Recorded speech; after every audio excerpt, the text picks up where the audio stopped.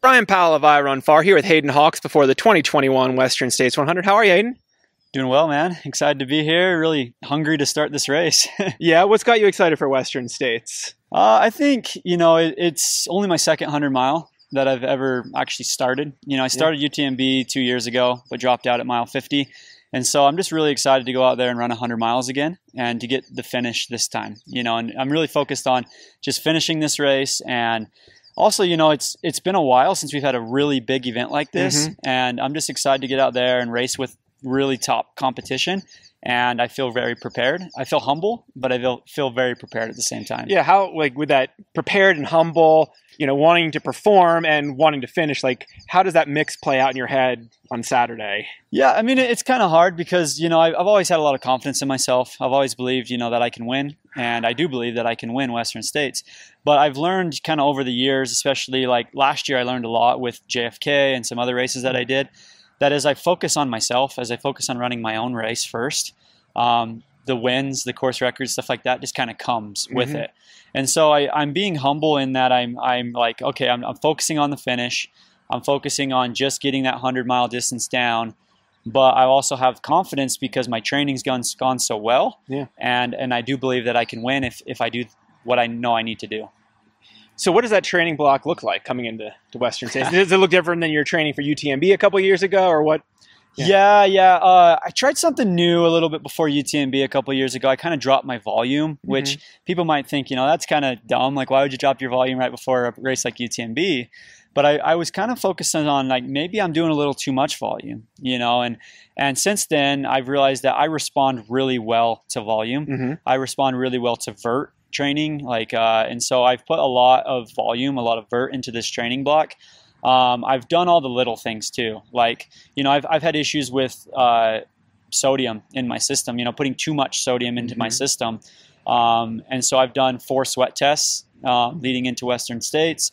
I've done strength training, cross training. I've done all just the little things, really focusing on meeting the demands of this race. And maybe in the past you've let those little things slide and just focused on the big pieces of the pie. Yeah, I feel like with UTMB, my training was a little bit purposeless. I wasn't really focusing on the demands of the UTMB. I was just kind of training just to get fit. But now I'm realizing that, fitness is an element of running these ultra marathons, but there's more to it. Meeting the demands of each thing, like heat. I have to prepare for the heat here. I have to prepare for the downhill and make sure my quads are trained for the downhill. Nutrition, hydration, all those little details. I think the biggest thing is I'm all in now. Yeah. In the past, I kind of got away with talent and I got away with just training, purposely or or with no purpose. Yeah. But now I'm training with definitely more purpose and I'm all in. Yeah. One thing I didn't hear, you talked about a bunch of specifics for Western States and you thrive on vert. Have you also done some specific run training? Because there's a lot of faster runnable terrain later in this race. Yeah, I've mixed it up definitely. My weeks have consisted on my big weeks, 30 hours of training. Some of that's on the bike as well. A lot of running. There's probably 25 hours of running in that week, 5 hours of bike, and then 2 or 3 hours of strength training. But I'm also doing workouts. I'm doing 2 or 3 workouts a week. Yes, I'm getting vert in, 20 to 25,000 feet a week. But I'm also focusing a lot on some speed training. I put in some faster intervals, some tempo runs, different things like that. Speed's definitely a strength that I have, and I definitely don't want to get rid of that. Yeah. And so I continue to build that speed. And it sounds like the vert stuff comes naturally just because you enjoy it. Yeah, and I feel like the speed actually, they play with each other really well. You focus on the speed and getting that economy down and that just pure fitness down, and it actually helps you on the trails. It helps you on the vert because I'm actually a better climber when I have that economy and I have that speed. What's bringing you to Western States to go for your first 100-mile finish? I mean, I've always wanted to run Western States, and I actually thought I would run Western States before UTMB as my first 100-miler.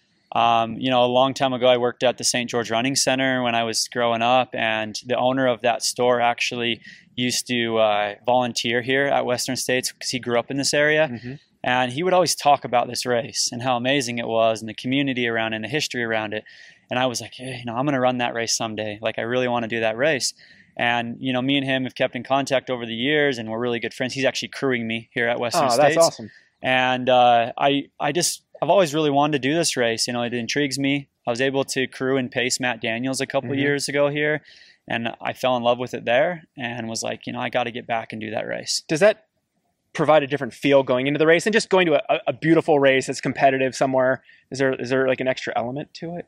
Oh yeah, I'm a history buff. I love history, and there's a lot of historical stuff about this race, especially for endurance sport, and I love that element of it. It's special, and really it is. The community here is very special.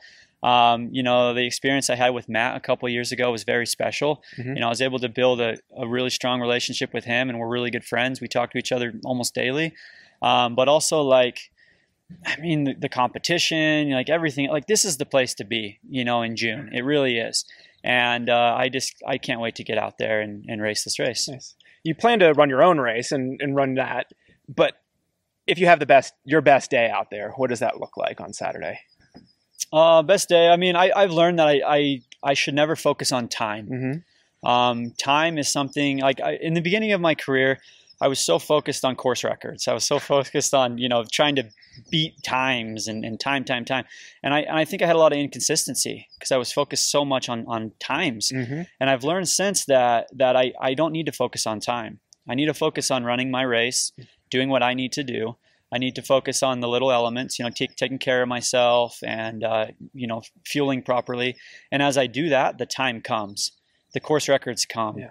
And so I believe that, if I go out there and I focus on me and I do what I need to do on race day, I believe I can get the win. I really do. I have complete confidence that I can win this thing. I don't care what time I run. I really don't. I'm not set on trying to break a course record or anything like that. There's so many elements that can go into that, and I do believe I can win, but I'm focused on finishing first. Yeah. So if you had a great race and two people outran you and you finished third, you'd still be pretty happy with your day. I would be completely happy, to be honest with you. Yeah, I really want to just get that 100-mile distance, and I want to feel like I crossed that finish line and I did what I could do on that day. I can't control what other people do. Yes, there's amazing athletes here, Jim Walmsley, Jared Hayes, and Tim Tolson, and amazing guys. Yeah. I'm not focused on them.